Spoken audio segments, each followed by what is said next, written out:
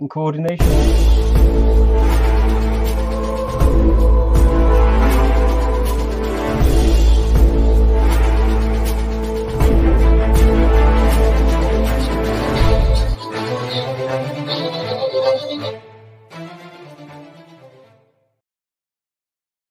Namaste, viewers.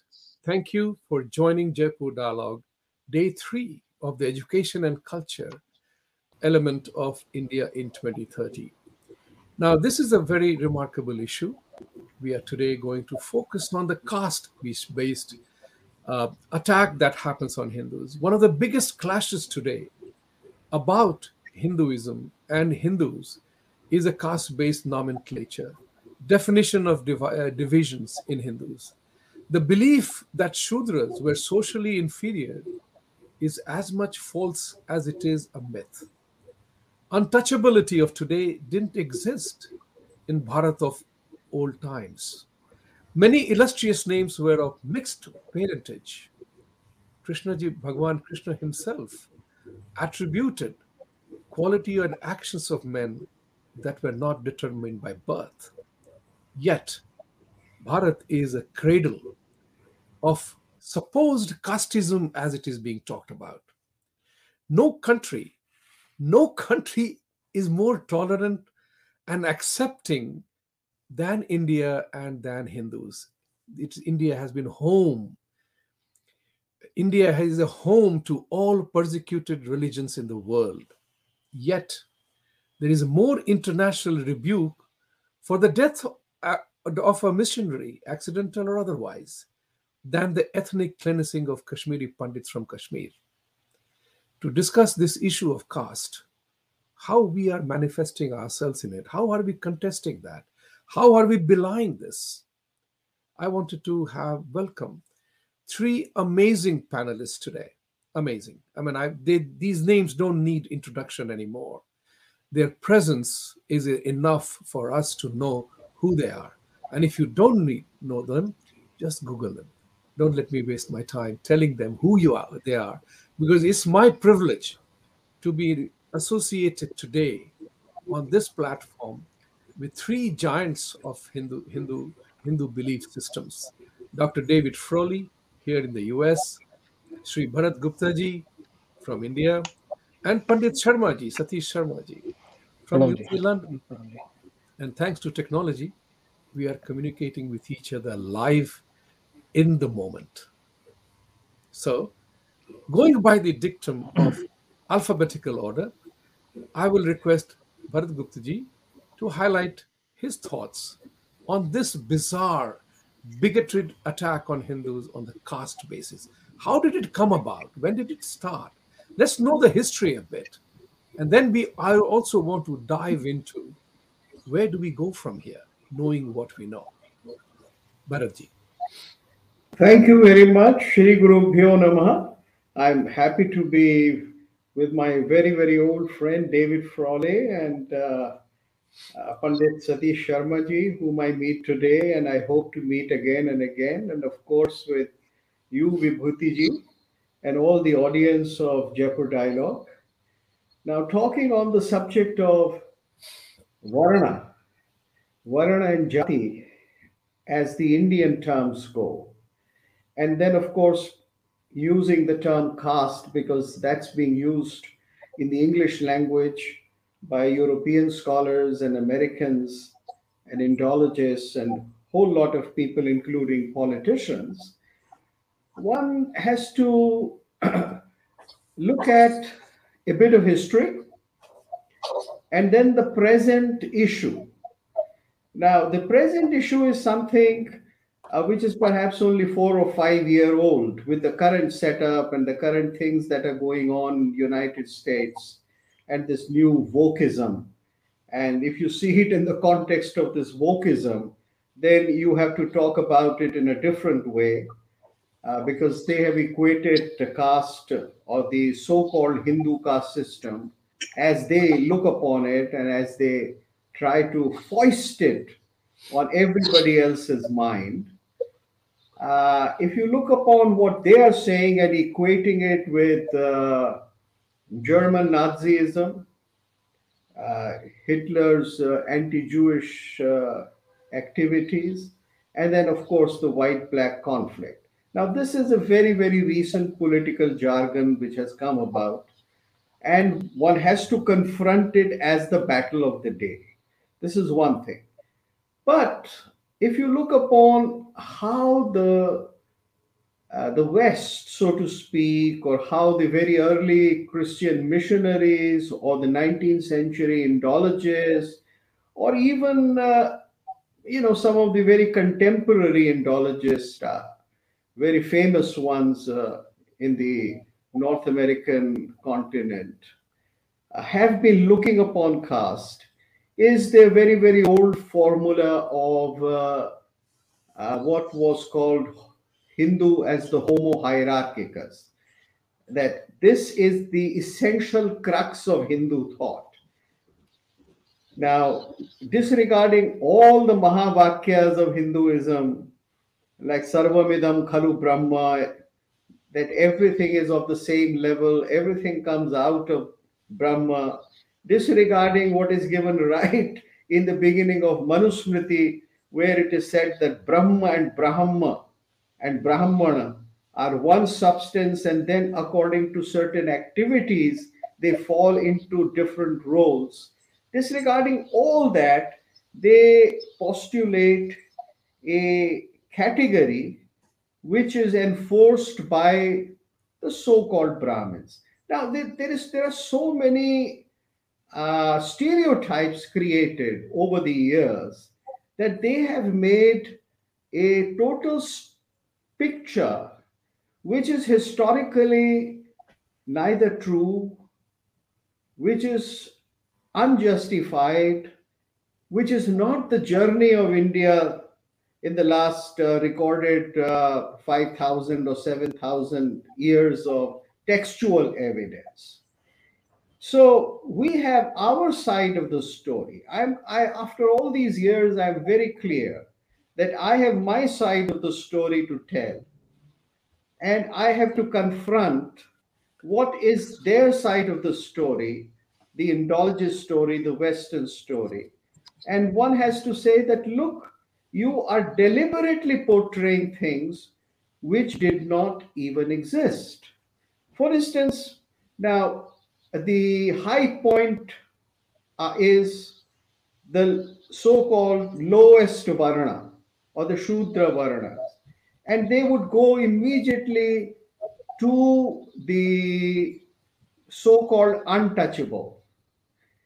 Now, in ancient India, and according to the descriptions one find in the text, of course, there were some people who were untouchable in the sense that you would not go and sit with them or eat with them. But then those were parameters which were drawn, just as you draw parameters today.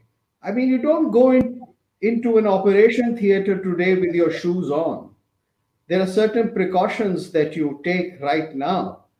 There are parameters and boundaries that you draw for the sake of certain divisions that you have to make for survival. Similar things were done at that time. For instance, a chandal would not be allowed to come and sit in anybody's home. But then one has to see what is the sociological order, what was the real thing that was going on, and one has to see if this was the dominant thing. After all, this is one small part of the activity of a very vast society in which people behaved in so many different ways. And the norms were so different and so complicated that unless you understand the totality of that society, you cannot understand the thought behind it. The whole question of whom to touch and whom not to touch is a very sophisticated idea. And the idea of what is pure and what is impure is very different from what is considered to be discrimination in modern times.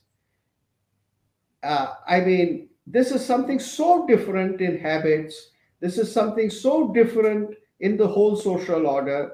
And it is so different in terms of what was considered as valuable and what was considered as something which had to be done. Now, I have just concentrated a bit more upon something like touch or touchability or untouchability or pure or impure. But these are some fundamental concepts which have to be seen in the context of something highly philosophical, something very practical, and something everyday. And unless you see the whole picture of the Varna ashram, you will not be able to see that this was a very complex cooperative web. It was not a society where people were pulling and tugging at each other. It was not a society where people were rebelling to come out of their caste. As a matter of fact, even in my childhood, I have seen that people thought of their caste as something to be proud of because the profession and the work which they performed had to be of high quality according to what they were trained being in that particular jati or caste. So for them, what was very important was the excellence of their work. And Thank you. if Thank you you say very much something, for a brilliant opening statement that you made. yeah, David, I would come to you, Dr. Frawley, asking you one particular question that it rotates in my mind all the time.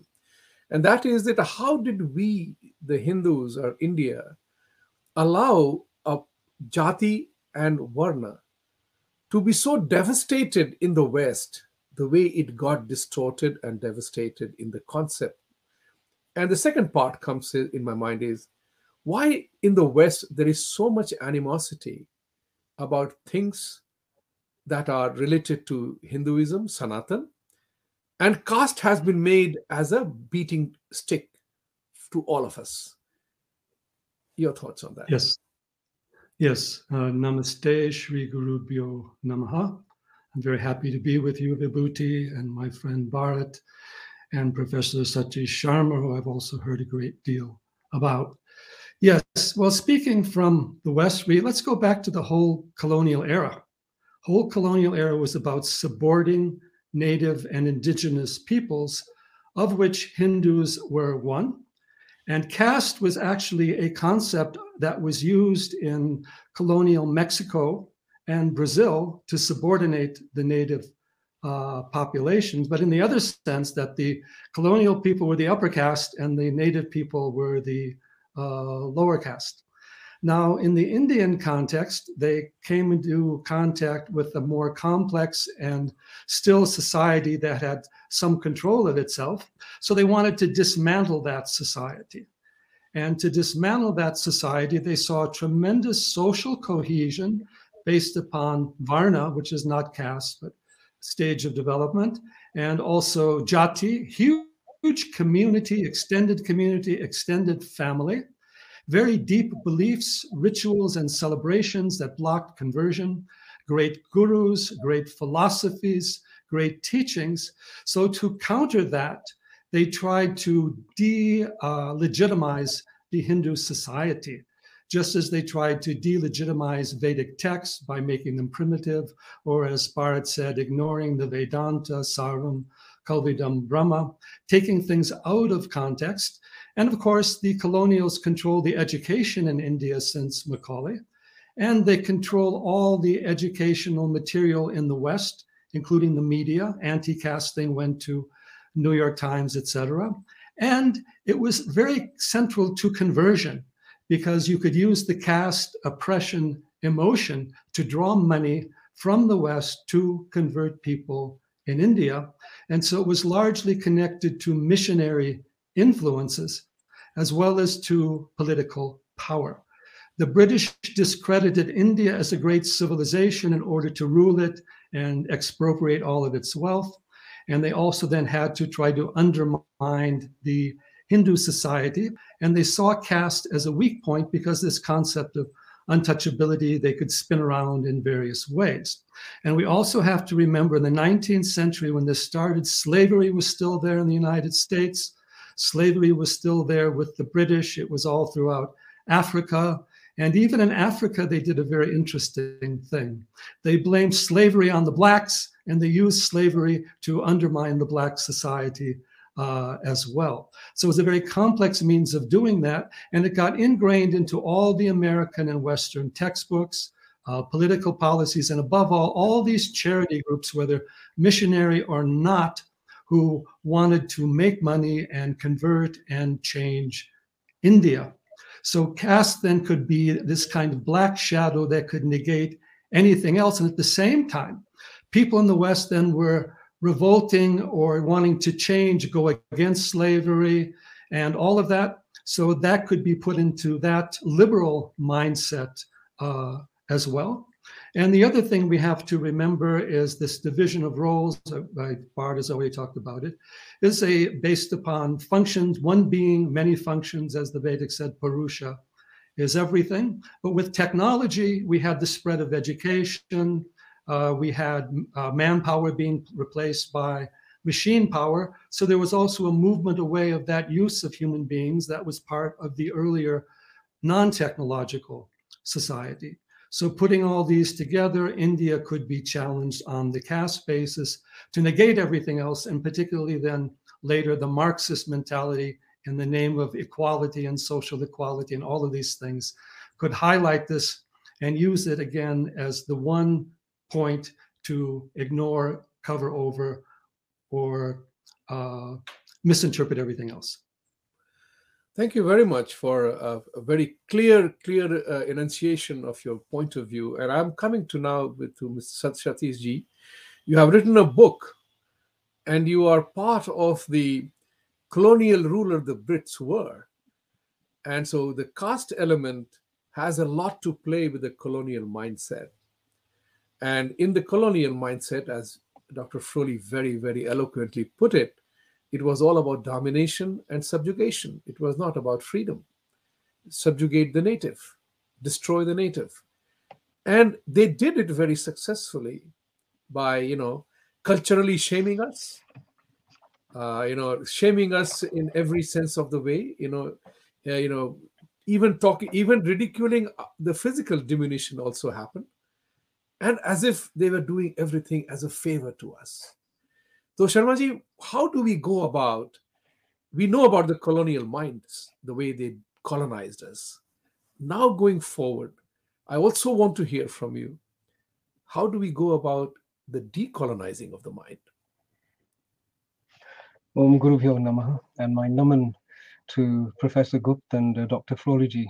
As I say, I have been inspired by their many, many decades of service to our Sanatana Dharma, and much of the courage which they have shown by being pioneers is something that people who have followed them like myself have benefited from enormously. So I'm genuinely honored and delighted to be sharing a platform with them.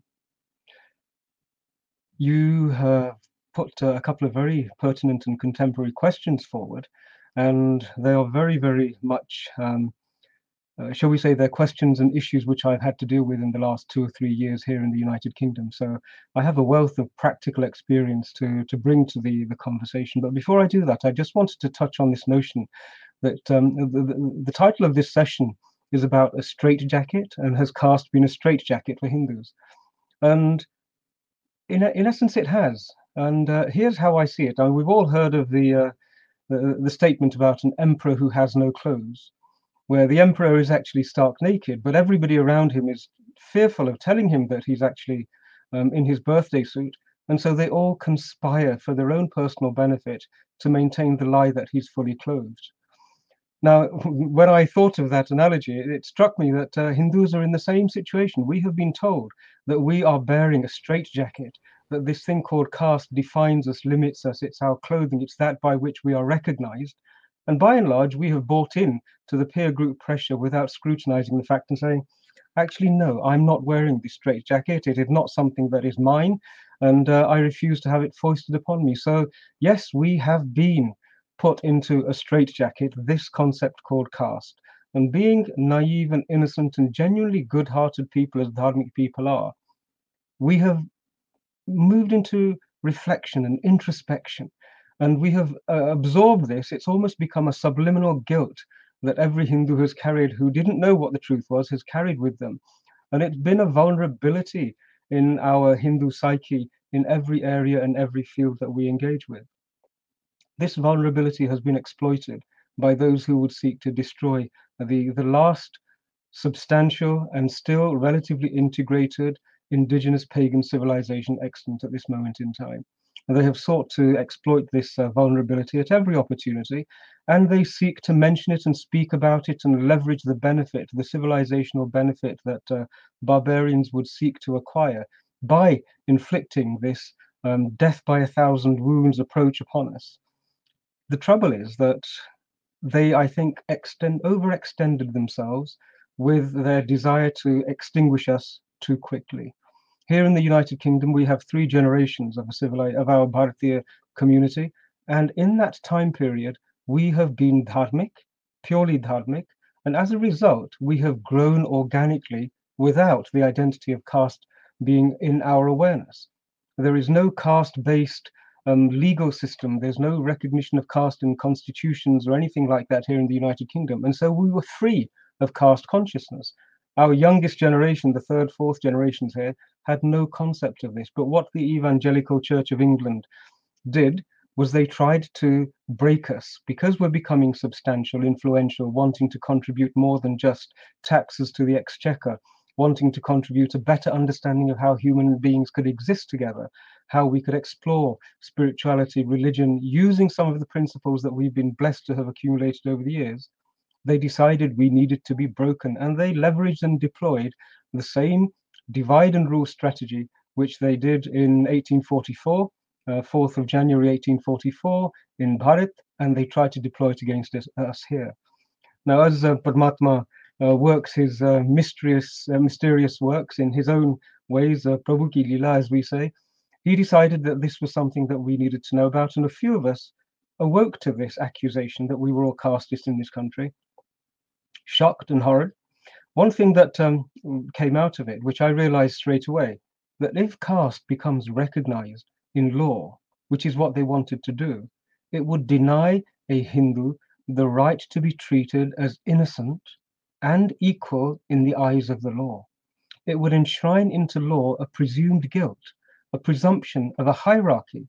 It would judge me on the basis of my surname as being guilty by birth because of this lineage, and therefore to be treated and denied under law with an equal hearing. I would no longer be presumed innocent until proven guilty. I would be presumed to be guilty, and I would need to actually prove my innocence.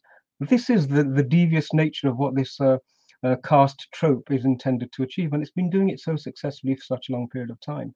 So we set about trying to understand this, and we have in the last 2 years achieved something quite wonderful.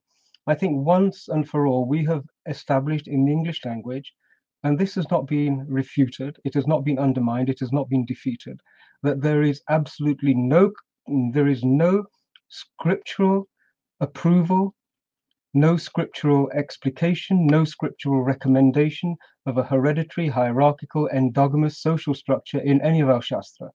There is no connection between Shastra and this dreadful way of organizing a society called caste. So we can break this word, this phrase from Hindu caste system. We can remove the Hindu aspect of it in its entirety. And I'm more than happy to challenge anybody who would seek to refute that. I look forward to the opportunity of doing that. So there is no such thing as a Hindu caste system. A consequence of that is that we should therefore not appropriate it. We should exclude it from our thinking. And every time I hear one of our own Hindus refer to somebody and say, well, he was in this caste, and I say, no, he wasn't in a caste. He was in a jati, he was in a baradri, he was in a samaj, he was in a parampara, he was in a kul, he was part of a gotra. He was never a part of a caste. Caste is a hereditary, hierarchical, endogamous system, and it has no feature in any of our history or indeed our Dharma Shastra. This has now been established. That was the first objective that we needed to do. But there is the next step is, what do we do about it? Now, because we were actually faced with this as a very real threat to us. We needed to work out what to do about it. And what we did about it was a journey of 4 or 5 years. We had to move from just Gyan Shakti. We had to move to Ichha Shakti and develop enough community will to make a change happen. And then we had to move to Kriya Shakti, which was to execute and generally become active enough to make the change that needed to happen and to prevent this atrocity from being inflicted, this hate speech from being enshrined in law against us. And the book that I had to write, as I say in the prologue, I never had any intention to write a book, and I had certainly no desire to write one on caste. But the journey that we went through is a journey that I think now every Hindu is going to go through.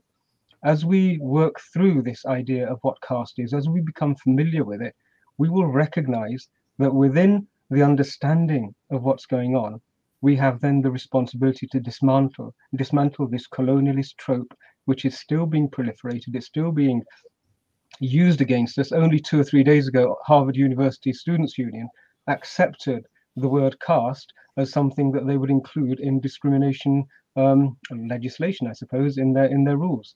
So they are now saying, yes, caste exists, yes, it's Hindu, and if somebody comes to us and says, I've been discriminated against on the basis of my caste, it's a valid position. And so we now need to dismantle each and every one of these occurrences.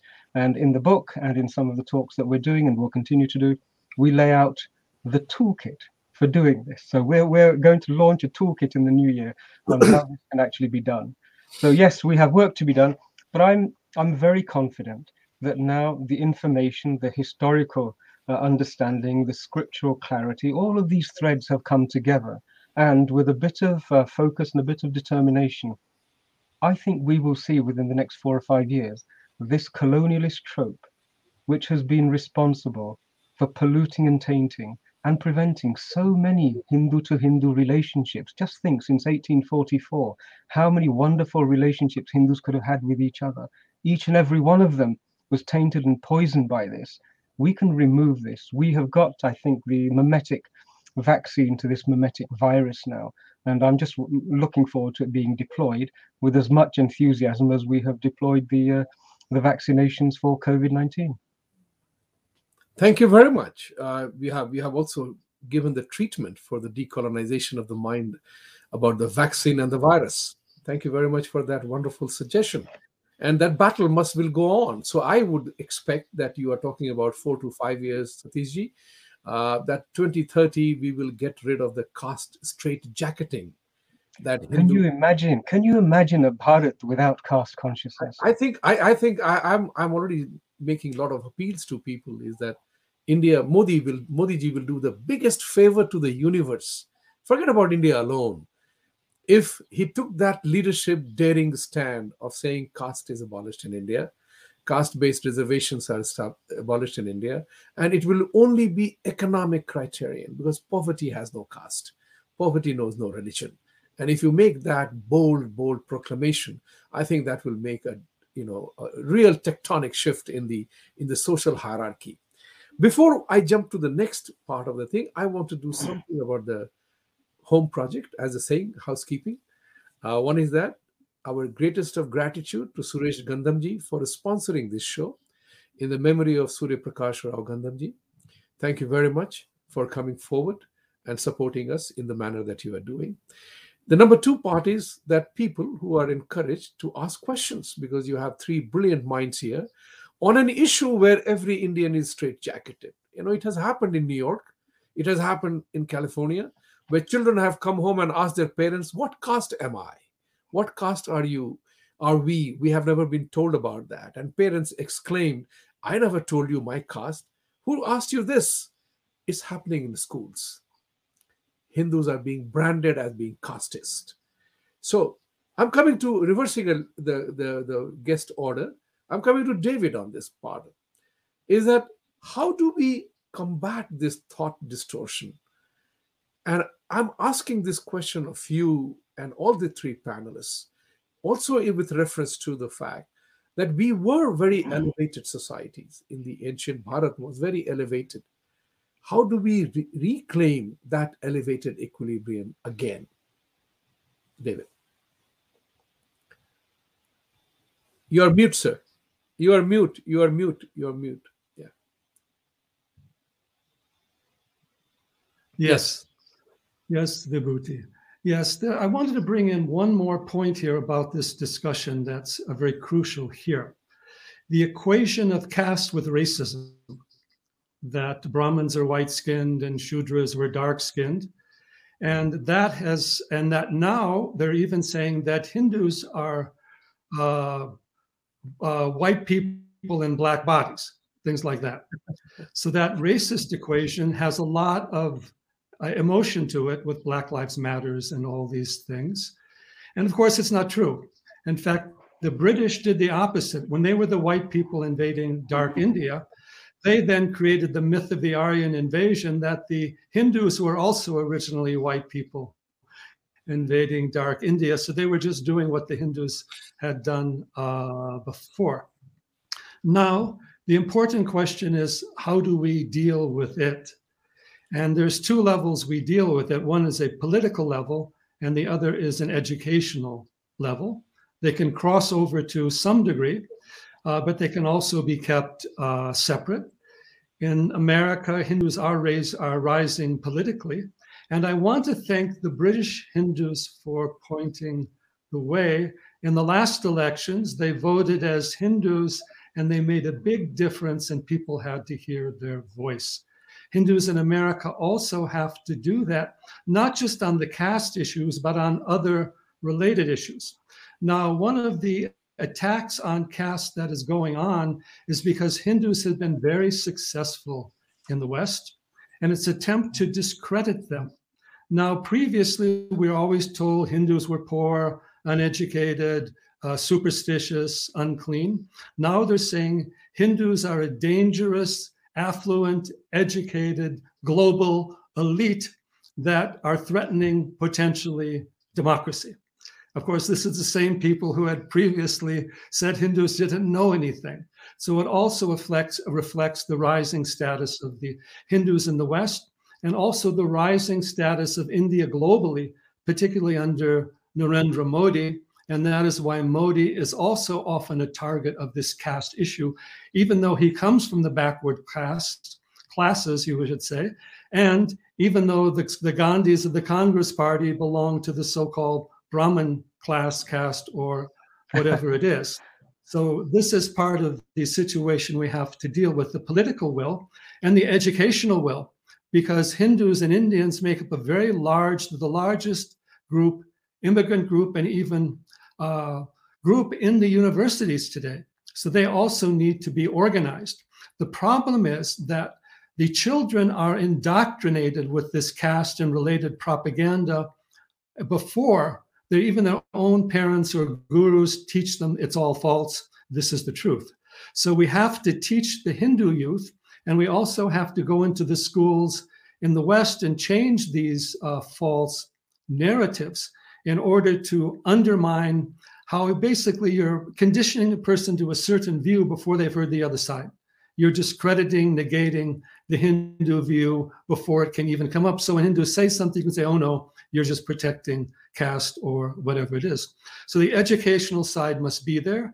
And it should also be there in the Hindu temples. It is coming up in a number of them, schools, family education, sampradayas are mentioning that. We have many like Swaminarayan, Chinmaya Mission, etc., that are taking action. So we have to take action. We have to vote. Vote is like the currency today. If you don't vote, nobody takes you seriously. Even though the British Hindus had done so much good for Great Britain, were so affluent, educated, until they voted, they were not respected. Groups that are poor, backward, and all the rest of it, or uneducated in the United States, if they vote, then of course they will also get recognition. So you have to understand the system today and not respond out of defensiveness, oh, you're caste, or oh, no, we're not, or whatever else you're going to say. We have to have a proper understanding. For example, all the Hindu temples should put forth a basic platform. This is what Hindu Dharma is. This is the role of the social order. And also, the Hindus have to have a critique of Western civilization, okay? Western civilization has had caste, slavery. Today, there's great differences of the rich and the poor. There's still colonial issues of immigrant populations, refugees. We had all these problems in the Islamic world. Hindus were also regarded as blacks, as uneducated people, just like the blacks of Africa. Their civilization was discredited the same way. So we have to take a strong educational role on one level, both in our community and in the general society, and then also politically raise these issues, whether it's school boards, whether it's national elections. Hindus have to be a force, and this is coming up. And that's why we see there is more deference to Hindus at government levels. But some of these other issues have gone on. And then finally, a lot of these issues are coming from the radical left in the West, which is also being discredited by other groups and challenged at different levels. It's also going against Jews and other people. So we have to create allies with these other groups and show how these radical left distortions of society are wrong on so many levels, and then teach people the fundamentals of the Vedanta as to what Hinduism is. Upanishads, Gita, Mahavakyas, as Bharat Gupta said. Hari Om. Hari Om. You have enunciated so many action plans for all of us, including challenging the Hindus to become politically oriented. That's really marvelous. And that's the only way, because unless and until you become active in the communities that you live in, people won't know who you are. That's the worst thing that can happen to any one of us, is when we get taken for granted. Bharatji, I will repeat the same question to you too, sir. Is that to how the thought distortion, how does the India, the Bharat today, we are doing what we are able to do in America and UK. We are contesting these thought distortions. Where must India rise to address that thought distortion, to achieve our own sense of elevated equilibrium where we belong? Up mute pe hai sab. You are mute. Yeah. Yes, very beautifully put as a question, and I'll try to give you my thoughts on it. You see, the fundamental problem stays the same, which is what was created as a caste hierarchy by the Christian missionaries, and then, foisted upon India, still is being put into operation at the political level. And that is really the target that we should have to dismantle it. And as you mentioned, that one should not think of affirmative action or reservation in terms of so-called caste or jati or varna or categories, but one should think of it in economic order. But in order to do this, you have to first dismantle the whole discourse as it was given to us by the missionary lobby, and as it is still being operated here and put into practice. And even every election is being fought in India on that ground. So you have to reorient the very idea of what was Varna Jati. And you have to assert that it was based upon skills, as I said. It was not based upon who is higher, who is lower. Yes, they do talk sometimes of somebody higher because he is closer to knowledge. But then there are thousands of stories which say that somebody belonging to a lower social status or not so rich has greater knowledge than the highest of the educated. And very often a sage is sent to a courtesan to understand what is Brahma or what is truth or what is action. Our Puranas and texts are full of such stories. So the point that India has used this Varna and Varna Ashram Vyavastha, Varna Jati Vyavastha to develop skills is the most important thing. Because after all, what is the reason why the Hindus have been so successful in the North American continent and Europe as compared to people belonging to some other religious denominations. They have been so successful because the whole concentration of every Hindu is on the skill that he or she has inherited, the place he or she belongs, and then they can excel. And now, in the last almost 100 years, but specifically in India in 50 years, we find that people are jumping from their traditional skills and using that same knowledge and that same ability to innovate to acquire a new skill. And this is how the economic prosperity of India has always sustained itself in the past. And so, if people are shown the way in India, as well, of course, they have learned how to do it in a freer society or in a society where they have greater freedom, like the North American society. They have demonstrated it, the Hindus. But this is what is to be done in India. And the great emphasis on promoting vidya, promoting skill, promoting kaushal. I mean, our traditional word for skill is kaushal, and kaushal is a very elevated word. You see, yoga karmasu kaushalam. In every action, if there is kaushal, then that is yoga. And then it is kala su kaushalam, yoga su kaushalam, and any kind of skill.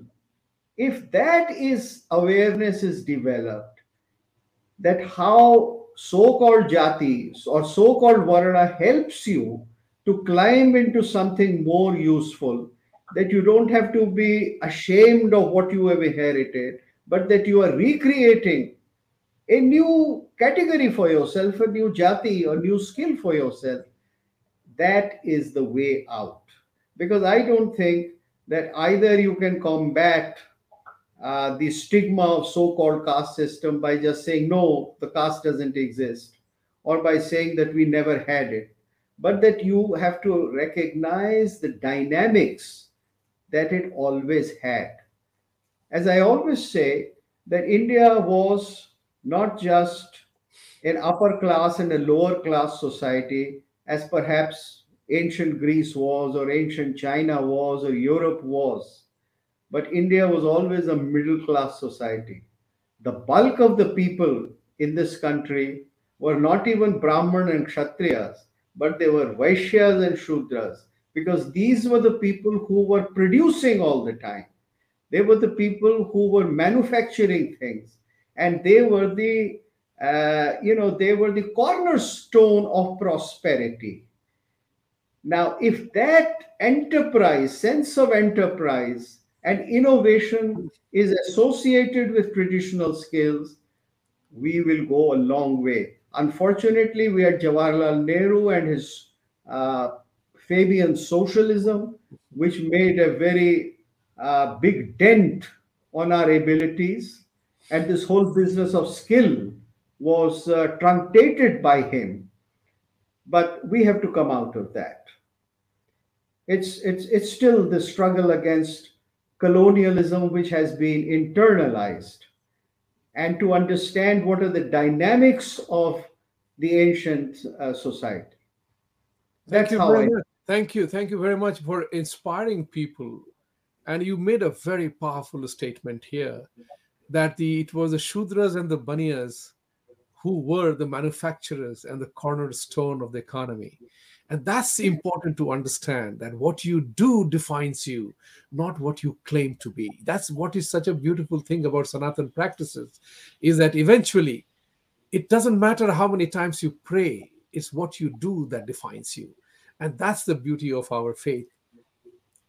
Satishji, before I come to you with another part of the thing, we have another 10-15 minutes to go before we jump to the questions. Viewers, ask your questions. You have a brilliant opportunity to ask questions, and the best question will get a reward, will be acknowledged. And this will be acknowledged by the three gentlemen out here. And only if they don't agree, then I will put in my voting pattern in this one. I will be the deciding vote. But I think I will not arrive at that. So ask your question. But going back to one of the most important ones, on Jaipur Dialogue, we have done shows about the research done by Pew and Carnegie and others. Still, Harvard University still hampers upon caste basis. Pew Research, which was done in India, not of us alone here, they debunked that caste is a privilege item in India. They also gave the statistics that 70% of the Indians are belonging to OBCs, SC, STs. So you realize how the division has happened. They gave the data. We have the data to back us in terms of the fact that it's not Tom, Dick, and Harry. It's Pew. It's Carnegie Foundation. They have established through data and research that the entire caste privilege thing is not relevant in the Indian context. I have the report here because the lady Richa Gautam, Dr. Praveen Sinha, who prepared the slides and everything else, and I'll be happy to share with all of you in India and anybody who is watching it. These researches are there. Why aren't we using them? Aren't we asking Harvard and Davis, University of California, Davis, or whatever that is, or the bogus institution? I call them bogus, and I dare call them bogus, like Equality Labs, funded by a megalomaniac billionaire who hates Hindus, thinks Hindu, and thinks India. Why aren't we able to use these research, American research, Western research, to bring it to their attention? Why not use that as a weapon? Sharmaji. Oh, I'm sorry. I didn't realize. I thought you were speaking rhetorically, still addressing the audience. But I'm happy to pick that up because that fits in really well with the remaining points that I was hoping to be able to make. Good. Firstly, one development has occurred in the last decade or so, and that is that enough Hindus who have an understanding of what the pulse of Dharma really is are now able to articulate their position very effectively in the English media. And so never before have we been able to tell those who seek to oppress us using colonialist tropes what it is they're doing to us. Never before have we been able to dissect it with such clarity that they are unable to refute it. More and more of us are doing this, and the work that Western Hindu scholars have contributed in this area is to be applauded and recognized. But this issue, why are we not able to do this? It's well worth understanding that data, information, and facts is not going to win this. Because the opposition, this is not an educational conference. This is not an exchange where wisdom can be shared and learning gleaned. Because if that was the rule, if that was the set of rules in which this exchange was going to be conducted, one party would have to acknowledge, one, that they were wrong, two, that they were abusers of human rights, three, that they did it on such a scale with such malice that it would destroy their institutions and all of their hard work, all of their decades, if not centuries, of investment in nurturing and seeding this carefully cultivated colonialist trope. They're not going to just abandon it because of Pew Research.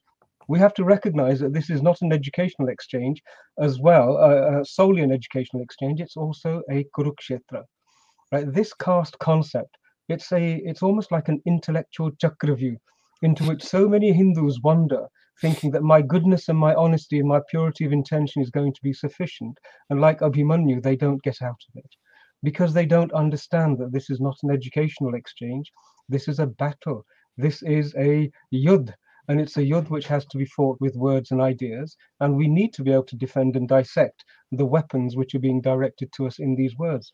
This is something which is a marvelous, this whole caste trope is such a marvelous creation of hate speech. You know, it's a fabric, it's a garment which has been woven with such finesse, and it's been fitted, made to measure for us, and we still are not able to poke holes in it and make it something we can break out of, unless we recognize it for what it is. And I'm going to flip the lens. I shared one idea earlier on in the session, where I said what this does is it denies the Hindu the right to be treated as an equal in front of the eyes of the law. There is another fragment, another fiber of this garment, which I think we should be aware of. and that is this whole idea of inherited guilt. Right? The law is very crystal clear. It says that each person, we're born with a clean slate, and that our actions and whether we follow the criminal code and the civil code, that determines our guilt or our innocence. And yet, if you're a Hindu, that doesn't apply, because inherited guilt dictates that me with a surname of Sharma, I am somehow inheriting the guilt or the notional guilt or the fabricated guilt of something that other people with my name did going through millennia. The fact that it's a complete lie and it's bogus doesn't matter. That's the trope that I am supposed to be now required to repent and make some sort of penance for. It's complete nonsense. If we were to flip that lens and let's apply it to the Christian tradition, because firstly, it seems to be Christianists who are absolutely devoted to this particular idea. Let's just apply it to them. If I were to apply exactly the same process, I would be saying that because Christians tore Hypatia limb from limb, because Christians burnt down the library in Alexandria, because Christians raped, pillaged all their way across, and I think we're responsible for 100 million deaths in the Americas, every single Christian needs to repent for that and should acknowledge the guilt of that. Should every Christian be paying with some sort of penance for the fact that they inflicted the trope of blood libel on the Jewish community, that the Jews were deemed to be guilty and forever guilty because they killed Christ and they persecuted them for almost 2,000 years? Should we ask the Christians to step forward and account for that? What a nonsense. Now, if we are able to articulate this in the manner in which it's being directed at us, I fail to see how any legislator, how any politician who is going to recognize that there is a sense of an injustice which is supported by fact, supported by history, a prejudice that is being leveraged against us, I fail to see how it cannot be recognized. Now, when you start to see that this is what's being done, suddenly this edifice that has been created in front of us, this tissue of lies which looks like an impenetrable wall, it begins to evaporate. It's a house of cards. It's constructed and very carefully nurtured to be something so terrible that until we actually address it, until we actually attack it, until we actually assault it with wisdom, with words, with understanding, and with compassion, it seems to be so daunting. But once it's actually challenged, it crumbles, and crumble it must. I'm looking forward to an opportunity when the Hindus in the United States have sufficient clarity that would enable them to approach Harvard and say, here is what you are doing to us. Is this the manner in which Harvard, the premier research institution in the Western world, is incapable of addressing an issue, of doing a little bit of research, spending some of those billions of endowments to ensure that they're not being exploited by a left-leaning political machine? Are they incapable of doing that? Surely Harvard can do better than that. I would love to see the opportunity being taken, a forum being created, a Kurukshetra being created by our own community in the United States, where they could then launch these invitations, shall we say, invitations to engage with Harvard, and it would evaporate. All it will need is for one such engagement. One such engagement will establish the precedent. Once the precedent is established, this whole charade will come tumbling down. And this is why I'm confident that it will happen within the next 4 or 5 years, and we will see a Bharat which is free of caste consciousness. Not only that, this trope which has been leveraged so successfully against us, the energy of it will rebound back, as Karma dictates it must, to those who created it, who architected it, sculpted it, targeted it, and then launched it with hatred and malice in their thoughts. It will bounce back. It has to. This is the way Karma works. And so I don't think that this caste issue has so much more of a lifetime. I think once the West puts its guns back in their holsters and says, okay, enough, we can't do this anymore, it will then give Bharat the breathing space to say, hang on a moment, we can now, we're not under assault, we can now tidy ourselves up, dust ourselves down, patch up the holes in our house, and start to rebuild these relationships. It will happen. Om Tat Sat. Om Tat Sat. That was brilliantly said. And as you said, the battle will be won not by the facts and stories, but I like to pick up a few things from the movie industry as well. Like Sherlock Holmes, our favorite, my favorite at least, he says, data, data, data. That's what helps me solve the crime. So when the Pew and Carnegie have provided us the data, can that be used as a springboard to reach out to the vitiated corrupted mind or the lenient or the submitted mind of Harvard who do it for a political consideration, if I may say so. Your thoughts, Dr. Frawley, on that? Mute. Yes, Hariom. Yes, the data is of some value, but data by itself can always be twisted. Someone else can come up with other data. For example, we have the data that Hindus are the most affluent, peaceful, educated immigrant population in the United States and so many countries. Now they're trying to push caste into that and said, oh no, they're fighting among themselves or whatever it is. So the data has its place, but the community has to arise as its own entity educationally and politically. And we have many Hindu voices at a prominent level of media and government who are not speaking out. They're still kind of downplaying their background. They have to be brought into this discussion as well. And it has to be a religious issue as well. You are distorting our religion, just as you have distorted other religions.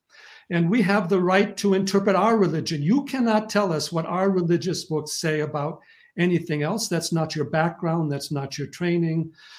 You aren't a guru. You aren't a pandit. You aren't an acharya. You haven't done any pujas. You don't chant any mantras. You've never even chanted Om. And yet you're telling us what our religion teaches.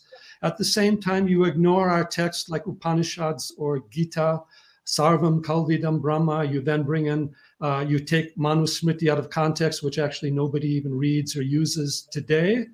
And so we have to reclaim our ability to speak for our own tradition. Sure, other people can describe it too, but we have to have our own voice and own representation. So non-Hindus are not telling Americans, British, what Hindus are, while Hindus are there. Why is it that they're giving negative views of Hindus in the school, but they're not taking the children to the Hindu temple nearby? They're not bringing the representatives from the Hindu community nearby to speak.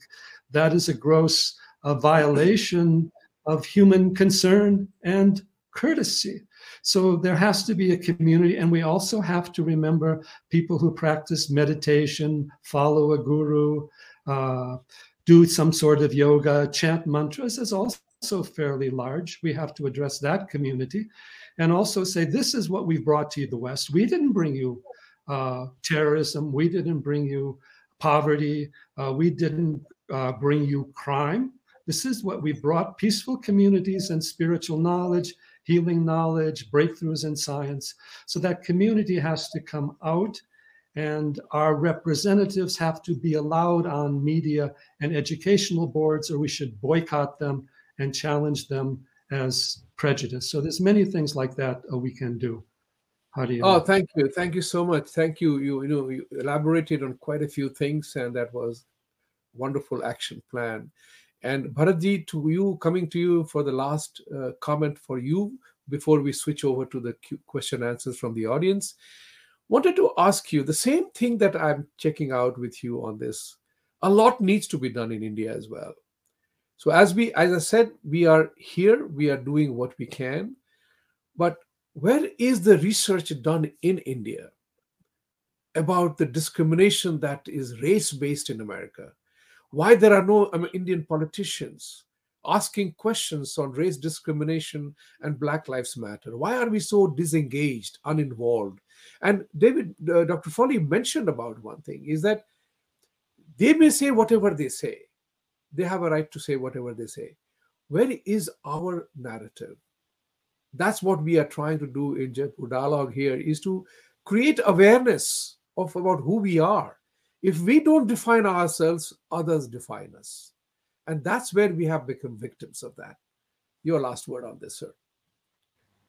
Well, I think a good beginning has been made, at least in the last 10 years or so, not from the political class, because as it very often happens, the political class is the last one to join in when they see some electoral returns. But I think we do have in India now in the 10 years, and I'm very hopeful.